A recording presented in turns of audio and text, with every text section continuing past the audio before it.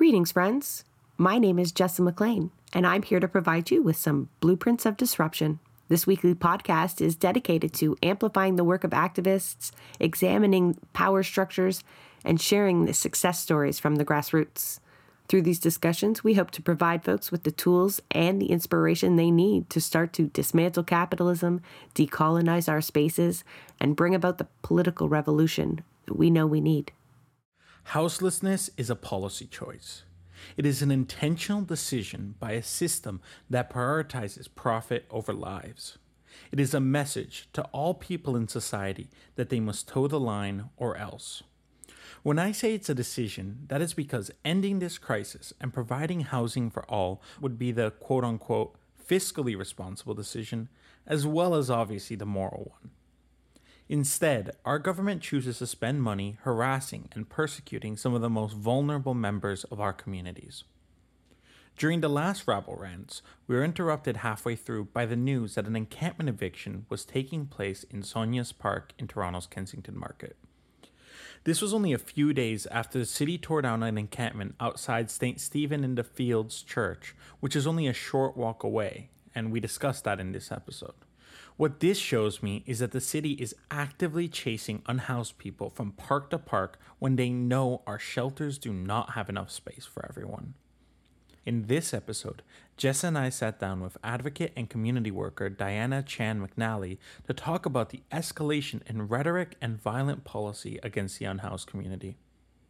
I have been thinking about this conversation ever since we recorded it, and as is often the case in this show, it is tied to so much more than what we initially set out to discuss.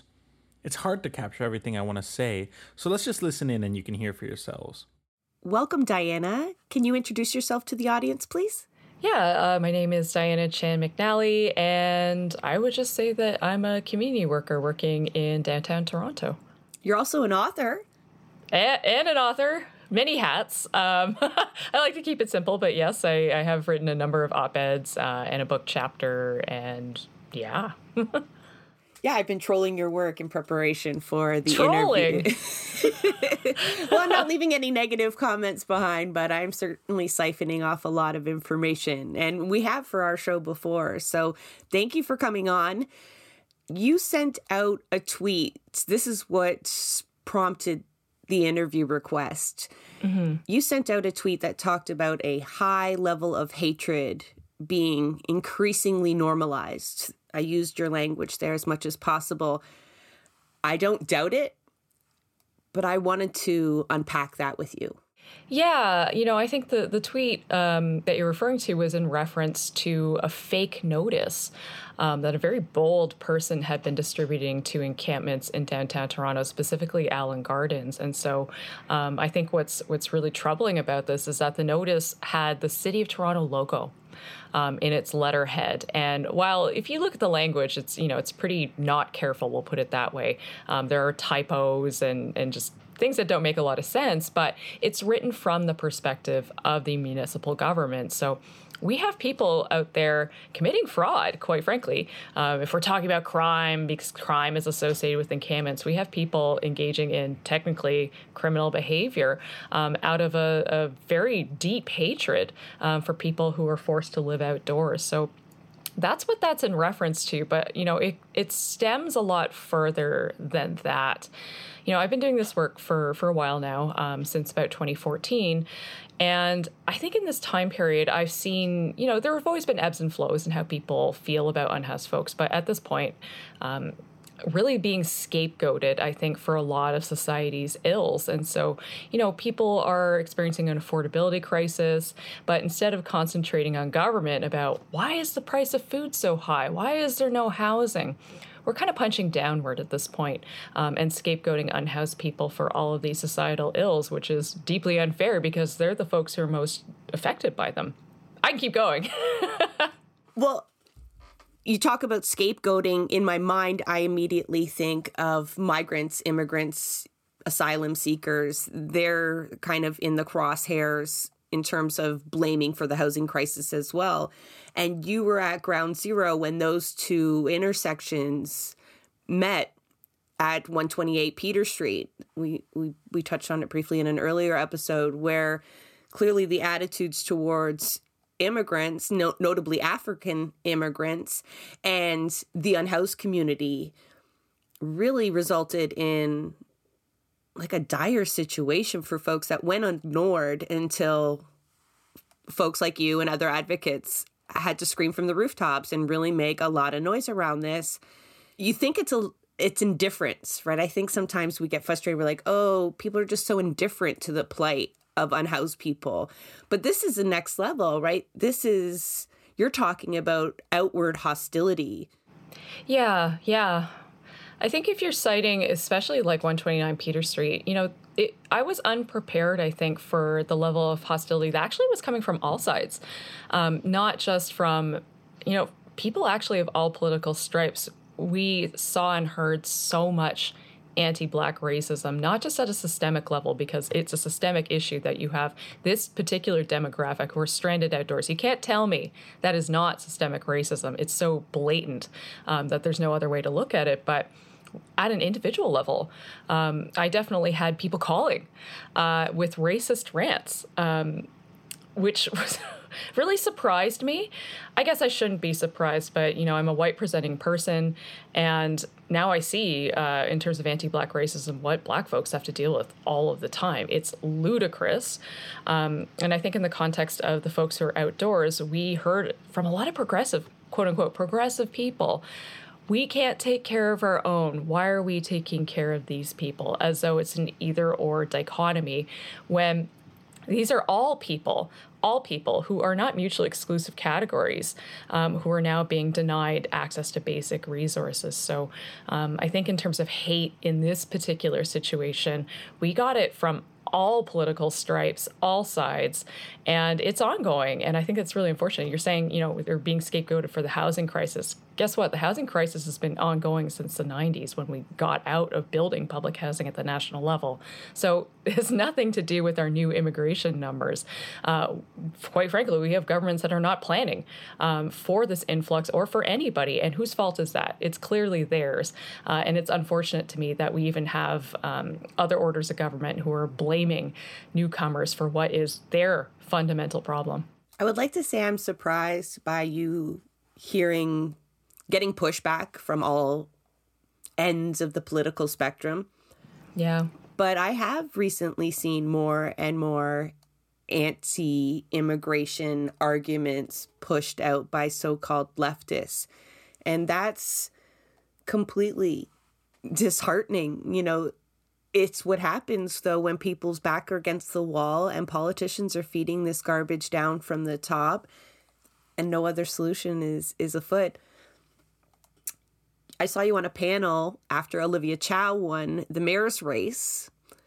Do you hold some hope that this new Toronto government will take tackling homelessness seriously and do planning around that? I know they need the help of provincial and federal counterparts, but that just goes unsaid no matter who's in office. But it is Olivia Chow this time around. Do you feel the same way as you did the day after the election or the evening of the election? I think, how I felt during the election or the night of the election, certainly there was a point because, I was on the CBC panel and we didn't know what was going on because we were on the panel. We had no idea what was happening and where the votes were sitting. So we're just like all stressing out about, oh my God, where is this going to go? And we had heard that Bai Lau was in the lead and like freaking out about that. I was really relieved when Olivia became mayor. Now, I'm going to echo what Desmond Cole has said on numerous occasions. It's like, yes, we have a better, more progressive mayor, but that doesn't mean that we can rest on our laurels. We have to continue to push. We can't be lazy about it because we can't expect that people are going to do the work that needs to be done. I think she's more amenable to that. And in my experience, she's actually brought me into City Hall on a couple of occasions to discuss, in particular, to 129 Peter Street. But I know a lot of her staff right now. I know a lot of the staffers now within City Hall. And what I can see, even having been in this work a long time and even worked adjacent to the city, I was in a city-funded program pushing back against encampment evictions and, quite frankly, was the only city employee who was doing that, which was sad and lonely, but the honest truth. what I've seen is that suddenly there's this relaxing of people's attitudes around a lot of issues, but including homelessness. I think when Tory was in power, there was a lot of very tight centralized control over these issues and an inability to flex with them. It doesn't mean that I'm going to agree with the city and their approach on everything, but I think we're going to see a lot less of that kind of authoritarianism in our city government, which I hope will be for the better. But, to your point, this is going to require all levels of government to step up. And without funding, without attitudinal change, policy change at the federal level, who still kind of are like, what's a housing? And aren't doing much about that. And at the provincial level, where we just have like outward hostility to like every demographic in this province, except for the ultra wealthy insiders. I don't know how much change we're going to see that's quite substantive. So it's a long struggle ahead. Since we're mentioning encampment evictions, when Olivia Chow got elected, I was maybe foolishly under the impression that would mean that there would be no longer any more encampment evictions. Yet I had heard that the other day, and I didn't find out until yesterday, about what happened at St. Stephen in the Fields Church, under the pretense of clearing a tree or something like that. They wiped out the encampment there. I think that they brought in one of their claw machines to crush some of the tents. And I'm hearing about trespass notices at Bellevue Park and Kensington Market, that there might be another one on Monday. How is this still happening under Olivia Chow? And I mean, what's happening to help fight against that, I guess? I think, to be fair to Olivia, she still doesn't even have really a staff contingent. She has kind of like one permanent staff at the moment and hasn't really hired for the rest of the office. So, I get asked about what the heck is going on from other councillors and from the mayor's office as well. And it's wild, because I think we also had this kind of culture at the City of Toronto where councillors didn't know a lot of the time what city staff were doing. There's a lot of obfuscation under Tory, and again, a lot of that authoritarian control. And now that doesn't exist, we still have city departments and staff who are kind of acting rogue. I think when we're talking about the Office of Emergency Management, I actually kind of think they're a bit of a rogue office. So they established an encampment office, which, what other city government in the world has an emergency management team that is actively creating emergencies and putting people at risk? It's wild that we have this entire office that had their funding increased actually this year under Tory, with the sole purpose really of removing encampments. I know that, I've spoken to other counselors and they're like, don't worry, we're going to transition. We had this ombudsman's report where we're going to transition into this multidisciplinary team who's going to take leadership over encampments. I thought that was actually really smart of the ombudsman, because instead of kind of creating this really kind of bad political space where you're saying this office shouldn't exist anymore, I understand politics enough. I've worked inside the beast, so to speak, at the legislature, the provincial legislature. I understand enough that you can't do that sort of thing in the polite world of politics. But he was being smart and saying, instead of saying we won't give you leadership over this, we're effectively going to quash it by bringing in these other city departments to take over the file. But this is why I'm saying they're rogue. I think they're kind of resisting this happening and just doing their business anyway. And on top of that, they have a city councillor who is very hostile to encampments and unhoused people more generally. So Diane Sachs, what the heck? This lady. Okay, I shouldn't be dismissive like that. This person signed on to a policy document that I had co-authored in 2021 that basically said, no more encampment evictions, and yet we have her now supporting the idea that unhoused people shouldn't be there, and in fact, we should erect a memorial to the dead unhoused people in the city. Are we actively saying that we're going to remove living people to put up a memorial to their dead?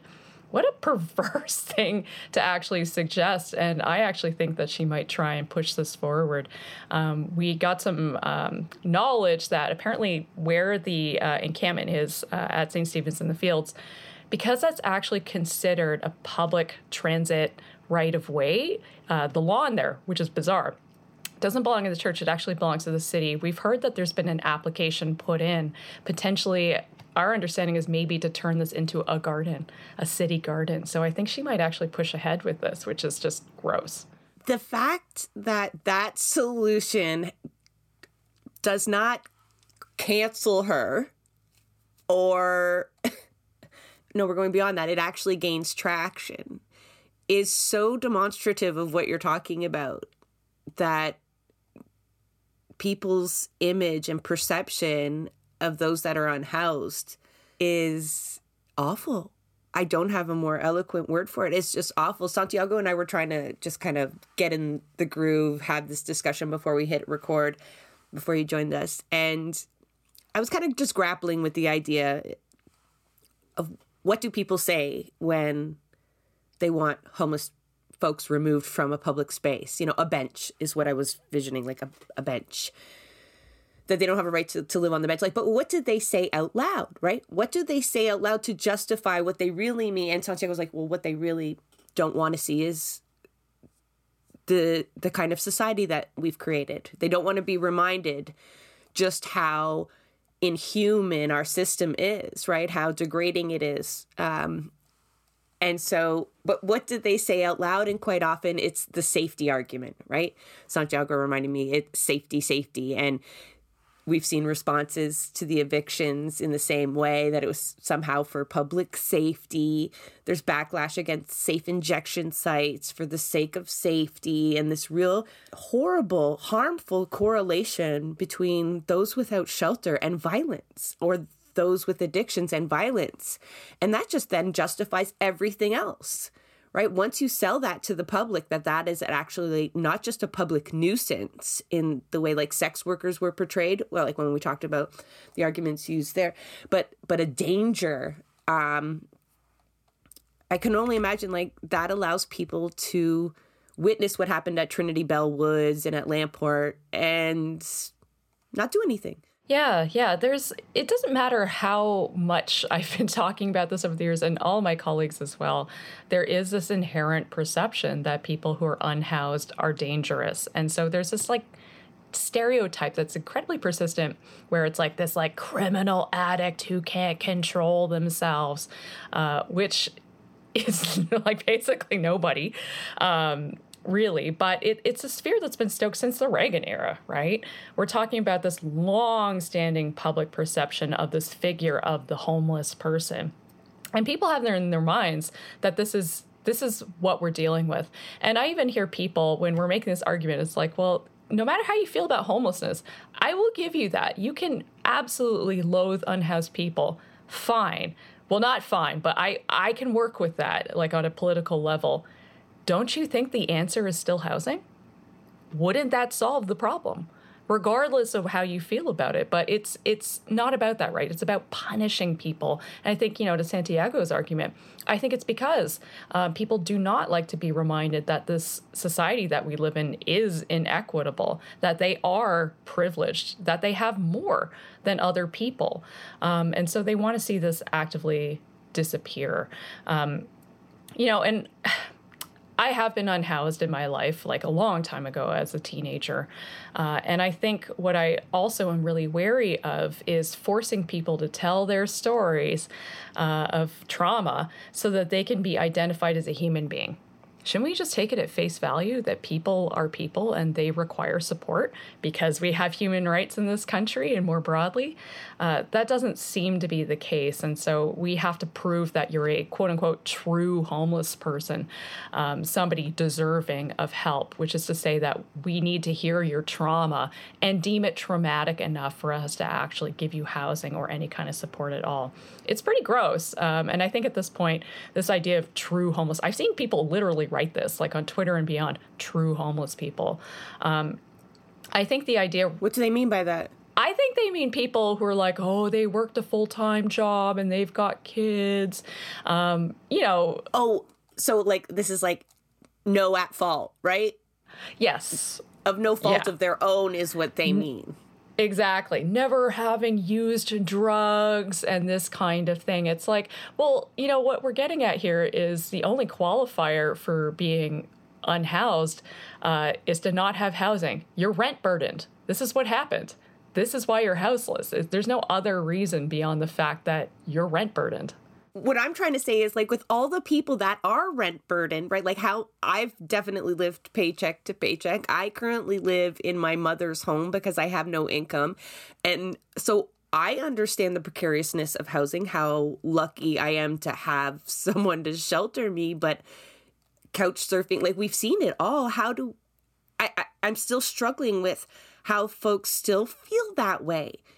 How folks cannot understand that they could be there, that person is no inherently different than themselves. That's so frustrating. Empathy, I think, just ran out at some point during the pandemic, and pretty quickly, actually. But I think this goes back to Santiago's point, is that people don't want to think of themselves as being like these folks. Even if they are, they're very close to that situation. And I think that's really alarming to people, that they don't want to actually face it. Even people who own houses. And, I do have some people in my life that are around my age who have managed to buy a house, but they're so burdened by their mortgage. You're like, okay, you're just being fleeced. And now your landlord is the bank, as opposed to just some jerk who may try to evict you for any possible reason. So it is not all that different. Even if you do have more resources, and most of us, even at that point, really aren't even able to pay our bills. My brother-in-law is an ER doc, and his wife is also a doctor, and they are struggling to keep up with the cost of living. These are high-level, high-paying jobs in contrast to what most of us are doing and working. And I think it's wild that we have a society at this point where jobs that should be like blue chip, essentially, infallible, people are still even struggling with the cost of living with those paychecks. I wanted to ask about some of the tactics that we've begun to see being used as justification to evict. I know I've heard about park restoration, obviously the tree. It seems like they're having to become increasingly sneaky in their excuses. When you brought that up earlier, Santiago, about these kind of loopholes being used, it was in reaction to the Ontario court ruling that ruled essentially evicting encampments when municipalities aren't doing enough in terms of providing adequate shelter is against their charter rights. And so, but they are still within their capability. It's still within their capability to use things like park restoration and whatnot to justify those mass evictions. Yeah, with that court ruling, a lot of people were celebrating, and I was kind of like, yeah, I have a lot of issues with this, and it certainly did not go far enough. And I think the other thing that we need to remember is that was in the context of Waterloo specifically and their local bylaws. So it's not applicable to other municipalities unless we similarly launch lawsuits, really. And we could use that as a precedent. So it made a difference in the context of Waterloo, but I think the thing that was really important that was missing out of that particular ruling is that we did not declare unhoused people an equity-seeking group. What the heck? Who is more equity-seeking than somebody who is living outdoors? We don't want to establish a human rights precedent around this, which I think is really unfortunate. And I think, again, would address, like, it's more symbolic in the sense of people are so stigmatized. We don't want to see them as not, or as disadvantaged, quote unquote. Pull up those bootstraps and get yourself out of this situation, blah, blah, blah. We don't want to acknowledge that. So we're unwilling, I think, to give people that kind of designation, because it would mean that we would have to make lots of government commitments toward equity, and that just they don't want to do that. It's not going to happen. And, in what you're saying in terms of the loopholes, technically in the city of Toronto, the policy recommendations that I put forward in 2021, effectively, not as I wrote them, but the idea apparently is municipal, like the municipal approach, which it's not. And in fact, what's wild about the city of Toronto is that depending on where you are in the city, what park, there's a different approach being used. So in University Rosedale, Diane Sachs, we're talking about, St. Stephen's in the Fields. We have a more proactive removal approach and harassment kind of campaign. In Allen Gardens, I don't know what city council was thinking. They're using the Dufferin Grove approach, which is the model that basically we kind of purported, but I think needs to be refined significantly. It's not ideal as it is. It needs to be improved on a lot, but it's more ideal than we've had in the past.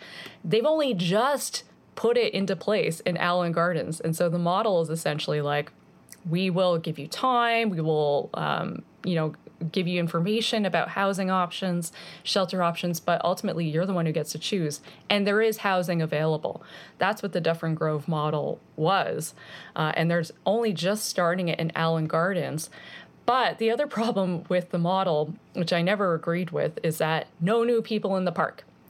So if you try to move into the park, and at this point, I'm not sure how they can even stop folks from moving in. It's a big park, and there's a lot of people living there.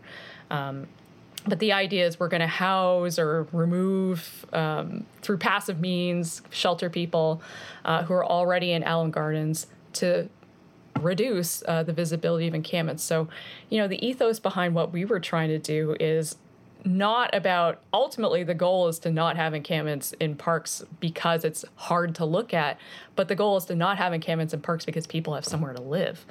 It was meant to be person focused and human rights compliant, and I think they've kind of taken that ethos and just bent it into this really kind of gross thing.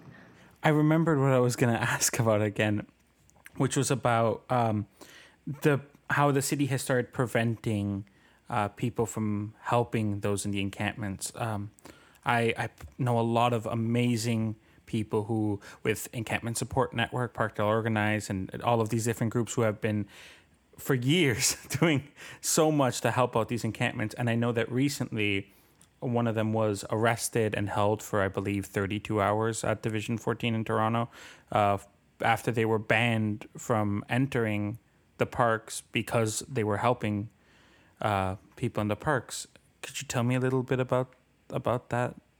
It's always been contentious, I think, having volunteers in the parks. And, early on, the city of Toronto was like, they're not trained in order to do this. I'm like, well, there are some things to know about working anti-oppressively with people who are unhoused. I'm not going to deny that at all, but that was an excuse that was being leveraged to stop everybody, essentially, from because the police support. Are so much better at that. Oh, sure. Right? They know how to deal with crisis. That's a much more clearer, fairer alternative. What ridiculous it's wild because we know, and we had a report that came out of kind of a coalition of agencies. And these are not radical agencies. I'm talking about the neighborhood group. But we had a report that was coming out of that being like, hey, you know what? About 10% of all interactions with the public in terms of police are with unhoused people. And we can estimate that millions of dollars are being poured into ticketing and harassing people without housing, which, why is that a good use of money? It doesn't do anything to address homelessness. It doesn't make people safe. It's just a harassment campaign that, public money is going into. Obviously, we know that cops aren't great with unhoused folks. The end. But you're right. We want to limit support that's being given to people because we have this deeply kind of entrenched mindset that, again, they need to pull up their bootstraps. And I can take this all the way back to hundreds of years ago to the Elizabethan Poor Laws. To be perfectly frank, this is coming out of the era of Queen Elizabeth I, not the second. And we had entrenched in policies in England, Renaissance England, that there are deserving poor and there are undeserving poor. Deserving poor are women and children and people living with disability. And the undeserving poor are, just adults who are lazy and not working hard. you can see this literally in OW and ODSP. ODSP gives you a little bit more money because you're someone who's living with a disability, whereas OW, it's like it's less because why the heck are you not working? And so we're a colonial country. We don't like to talk about it. We don't like to think about it. But this is literally a colonial mindset that we've transposed from Renaissance England and is so deeply entrenched, not just in our mindset, but in our actual policies and laws, that it's hard to look at people who are unhoused as being anything less than undeserving. You have hundreds of years of this mentality that we have to contend with. And people really don't want to think of, unhoused folks as human beings. Sorry for getting like weird and historical, but like I think it's true. It's important. It's in terms of talking about the systems involved as well, right? Like capitalism requires punishing people who aren't engaging in the labor market as they quote unquote should, right? There needs to be examples made. There needs to be a subclass of folks struggling as a reminder that the rest better keep working regardless, right? So it's important that they reinforce these narratives from the top down.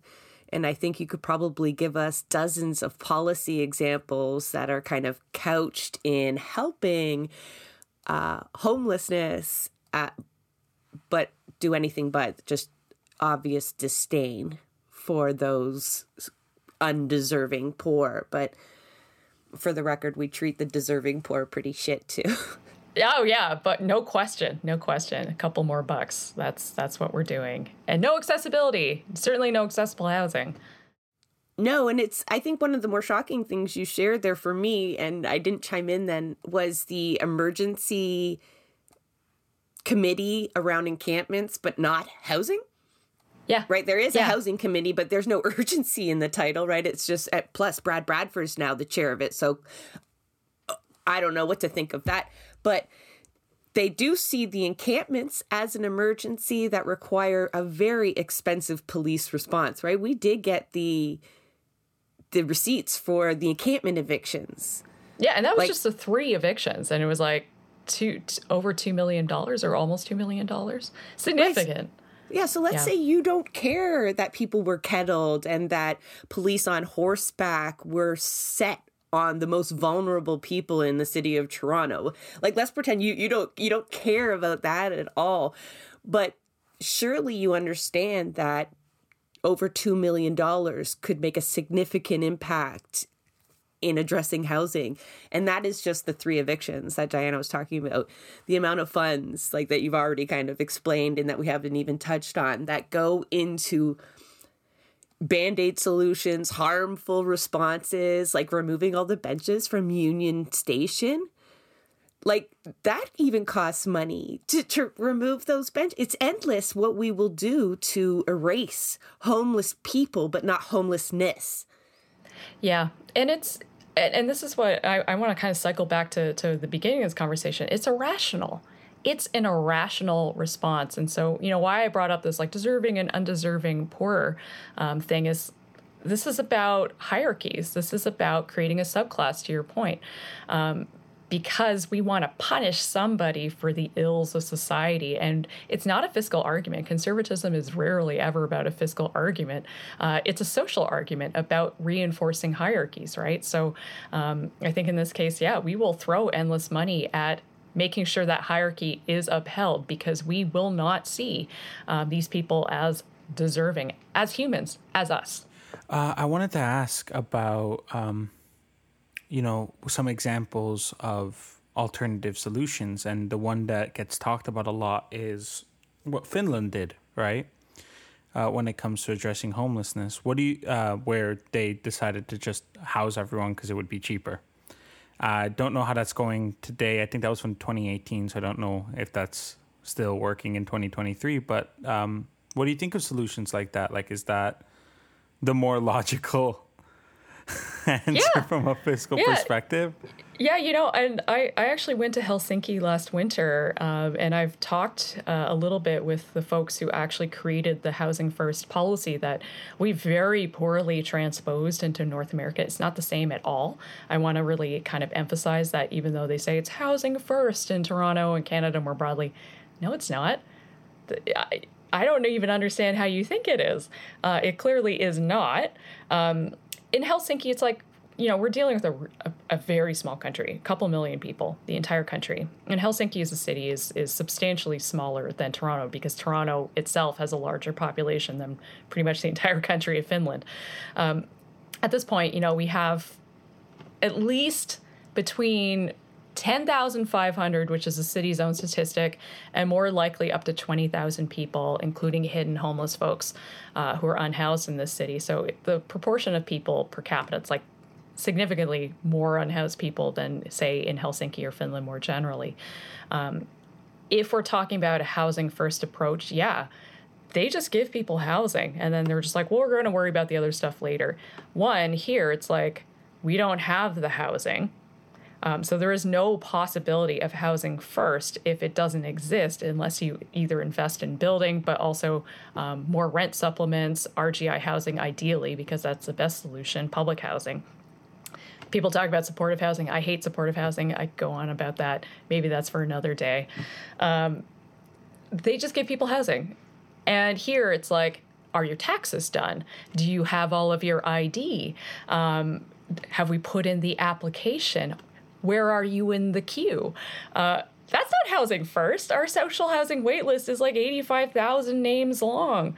There's no possibility of just giving somebody housing and then just like, okay, we'll worry about the rest later. So it's just nuts to me that they even say that that's what they're doing when it's, one, not, and two, impossible at this point in time, given the systems that we're currently existing in. So I think Finland has it right. And having been there, it's not like they don't have some unhoused people. I've been there and I've seen that there are at least some in the downtown core of Helsinki. And I've even seen somebody berating somebody, like a man who was unhoused and trying to panhandle. And this other fellow, clearly housed in a suit, was just berating him while other people were just walking by. They don't love unhoused people, but they understand that housing is a pragmatic solution. So it doesn't have to be about winning hearts and minds, even though that's what I want. It just has to be recognition that the only solution to homelessness is housing. I don't even care, ultimately, at this point, as long as you agree with me that we need to build housing and put people in it. No, I'm not satisfied with that. I understand the practicality with it, because I wanted to say to you, one of my questions was, okay, without having to contribute to trauma porn, without making people share intimate details of their lives, and having to then amplify these stories with great effort, how else can we get people to care? Is your answer to sell the practical solution, to sell the fiscal answer? I mean, no, because again, it's not about fiscal politics, as we know. I don't know. I think I'm just so frustrated at this point because of how much hate that I don't think I can function just being in an environment where we are being berated all of the time for the work that we're doing and for the people that we are supporting. So no, it isn't satisfactory. I'm just tired as heck. And I just need solutions to be in place. But, how do you get people to care? I don't know. We're at such a point where individualism is everything. Everything is about, even in our field, like even just doing activist work, it's about like the star activist. No, it's about a collective response. It's about solidarity. We have to work together. That's how society functions. We're not going to stop tumbling toward omnicide of this planet off the backs of a few heroes. It's going to take everybody pitching in. But we just don't think like that. We're so against collectivism. We'll just label it communism, like that's a bad thing. It's a great thing. And just, I don't know. I don't know. It's so entrenched that I don't know how to get people to even care about people in their own circles. They just care about themselves a lot of the time. That's the only kind of perspective that they have. And I don't know how to reverse that or undo it or be like, human beings, we're all going to die. Let's get together and stop acting like this. I don't know. No, like we've tried that too, right? Environmentalists are like, no, we've tried that for a very long time. Don't Look Up movie, kind of lays that home. But, when it's systemic, it is like the chicken and the egg. We need system change to get attitude change, because a lot of these attitudes are reinforced and a byproduct of capitalism that you live under from the time you're born to the time you die. And so how do you undo that without showing them, without then living within a different system? How do you get people to want a different system if they don't know better? I would like to see at least government, and I hate electoral politics. I really do. And I hate partisanship. You're in good company here, friend. Okay. But I understand it's the system we live in, and the policymakers and power holders are elected politicians with, there are a lot of them are puppets with corporations and so forth behind them, and we know this to be true. But who writes legislation? It's the government, right? I would like to see bolder moves at that level, and more community-guided principles in terms of electoral politics. Very few politicians will let you have any kind of input into how legislation is written or motions, et cetera, question pitches even. It's just, we don't have access to that kind of space. It's its own weird world. And yeah, I worked in Queen's Park. It's messed up. I spent 2 months there and I was like, I learned something. I'm good. Bye. I could not deal with it, but it was important to me to just go in and have a look inside behind the curtain. We need bolder moves from politicians. We need bold politicians who aren't just going to succumb to the same mindset that we've seen again and again into just neoliberal politics. But for those of us who care, it's like I kind of try to balance my work in terms of just engaging with electoral politics and trying to push in that space, but also mutual aid. I think that's a valid, and at this point, maybe one of the only radical responses that we have within our control is to engage in mutual aid. And mutual aid is a way of pushing back on electoral politics, too. We take care of us, right? And Santiago, I know you're not chiming in here, but the Black Panther example goes to where I was stuck a minute before, a way of teaching folks communitarianism, a collective, living it, breathing it, and understanding its value through mutual aid, or, when we're talking about the tenant unions and creating those third spaces for connections, not always fighting, and then that helps then shift the way people see their community members, all of them. Yeah, exactly. Yeah. Exactly. So, to your point, that's hard a good work, way. though, right? Yeah, it's hard work. It is emotionally laborious, and I think really difficult when we're talking about, especially homelessness, because the level of stigma. But we see lots of groups engaging in this already. People like myself, it's like, I'm unemployed right now, but I'm still working nonstop for absolutely no money. But it's like I do work in the field. Usually I'm also doing this mutual aid stuff, and I'm also doing political work. And I think you don't need to work in the field, but you need to have these two things kind of coalescing, I think, to kind of push back on the systems in place. And I would love to see more mutual aid. It's, I think, the most valid response that people can engage in at this point in time. Do you have any examples you want to highlight of some mutual aid work that is being done to give people some hope, I guess, or give me some hope, because I definitely need some of that? I mean, you've already named some of the groups that are engaging in this. I deeply appreciate that people will give their time and their resources and commitment to these spaces. But it's not just about, the work that I'm doing, the field that I'm in. We have amazing migrant worker and worker responses as well. You're talking about tenant unions. It goes across the board. It's we see these small pockets of mutual aid in terms of particular issues kind of popping up. I think what I would love to see is all of this kind of coalescing into a movement. It's we're all engaged in our little spaces, but it's can we take it forward together? Jessa, you're shaking your head. You're angry. You disagree. Not at all, but I've had so many guests get that we need this massive coalition that crosses many social movements, because in the end, they're all connected. Or, uniting the left is also a similar discussion, and everyone Everyone knows it needs to happen. I know. But no one knows how to do it. And so that's what this show is about, and we can't get there. And I'm sorry, I'm getting upset because I'm sorry. We've had so many guests, and I feel like we get so close. We have so many answers. But it's that last piece, that last uniting piece that's missing. I just want to get there. And I need that one guest, so like, don't feel bad, that comes on and they know the answer. And I know that's not how it's going to work. I know that's not how it's going to work, but I think I just keep trying to get there. And hearing you say it again is like, damn, it's very validating to know, like, yes, that's where we got to get. But yeah, I need more answers. I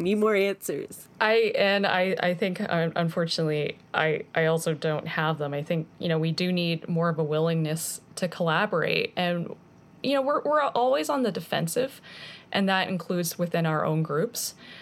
We have to get past it and be collaborative. It's really hard. And, in terms of politics, I've put myself into this weird space where I'm the guy who will not personally attack you.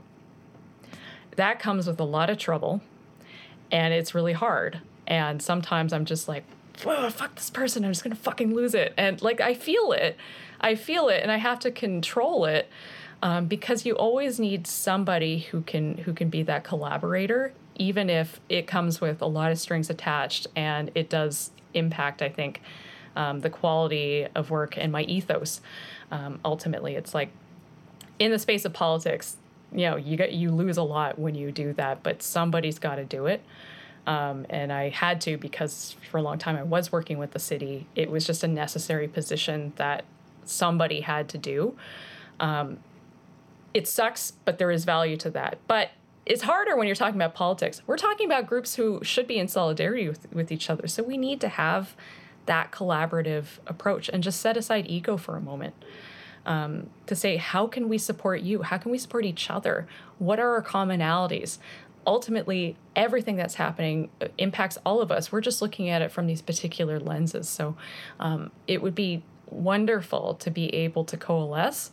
I just think we need to get past some of this defensiveness for it to even begin. And I hate being critical like that, but I think it's true. No, I know exactly what you're talking about. When we had Bruno on from the York Southwest Tenant Union, I'm going to reference Bruno, I think, until this show is done, like forever, because he almost it was like an off the bat comment. I don't think he thought much about it, but he was like talking about working with as many people as possible. And he's like, my problem's not with you or how you do your shit. It's with landlords, right? Our common enemy is the same. All these social issues that we've had on, everything that we've talked about here with you, Diana, like, it's the same common enemy. There is a uniting factor there. And yeah, I tried to absorb that because I've been in those organizing spaces where we can't work with them. They didn't handle this issue very well a couple of years ago. And so, you can't work with them. And these folks, they're struggling with identity politics and how they can touch on intersectional politics. And so we can't work with them. And it's very, very frustrating. You can hear a million reasons coming out from very progressive people that understand the end goal. And we find too many reasons not to. Yeah. And I always actually just come back to the Combahee River manifesto, where there's the manifesto, but like, we had this group of people who are basically launching intersectional and identity politics and saying they have to make coalitions, even with groups that don't even fully understand what it is they're about, because this is how we liberate everybody. We have to do it as a collective. It doesn't come as this scalpel, this sharp knife that is making incisions in very precise ways. It comes holistically. I try to always recall that, because it's hard to think like that, and we often are criticizing each other. We often even organize against each other laterally, as opposed to pushing upward, which is not, I'm going to say, it's not a productive use of our time. We are all going to die. Like, again, talking about omnicide, it's like we have to put some of this shit aside, or learn to work with each other in good ways create rules if you have to, if that's going to help facilitate. But we have to get together and do this, because this scalpel approach, this precise approach, it's not enough.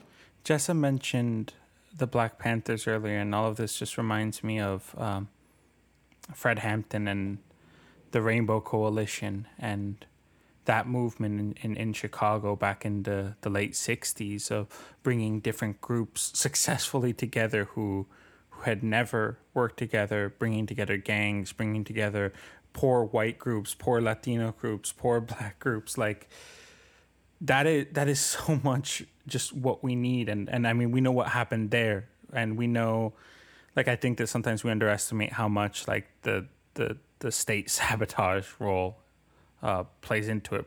And yeah, I don't even know where I'm going with this, because that's just like, that's what I'm thinking about, and that's where we need to get. And I feel like I've been trying to figure out how to get there for the past 5 years, and not even close. So yeah. Don't take it personally. It's not you. It's how we think. It's the world. It's society. It's this crass individualism that we've all absorbed, all of us. And it's really unfortunate, and so hard to fight back against. I mean, I'm trying to organize something for the end of the month, and our vision is to have this be absolutely just like across issues. So it's the International Day of Overdose Awareness on the 31st. We know that we're getting so much pushback around safe consumption sites. I think that Ford is going to leverage this into privatized healthcare, because you force people into privatized treatment centers. That is big money, big money. That's what I think is going to happen. I don't want it to happen, but this is a class war. This is a class war that we're going through right now. We need to just come together, and I want, safe consumption sites and harm reduction to kind of just be this lightning rod where we can say this is about people dying, and it's not just us doing harm reduction work. It's everybody. We have so many people dying right now because of poverty, because of the toxic drug supply, so many different reasons. Can we not just focus on that and just stop this level of death? So we're going to try again and see where it goes. I'm hoping that we can at least for one event one day come together in a good way, but it's hard. I don't know what else to say about it. I feel what you're feeling, and I don't know. We just have to keep trying, and at least we know you do this with so many different groups, so many different issues. A lot of people are on the same page, so you get it, and you are connectors as well by even having this podcast. So thank you for that. That is a wrap on another episode of Blueprints of Disruption. Thank you for joining us. Also, a very big thank you to the producer of our show, Santiago Halu Quintero. Blueprints of Disruption is an independent production operated cooperatively. You can follow us on Twitter at BP of Disruption. If you'd like to help us continue disrupting the status quo, please share our content, and if you have the means, consider becoming a patron. Not only does our support come from the progressive community, so does our content. So reach out to us and let us know what or who we should be amplifying. So until next time, keep disrupting.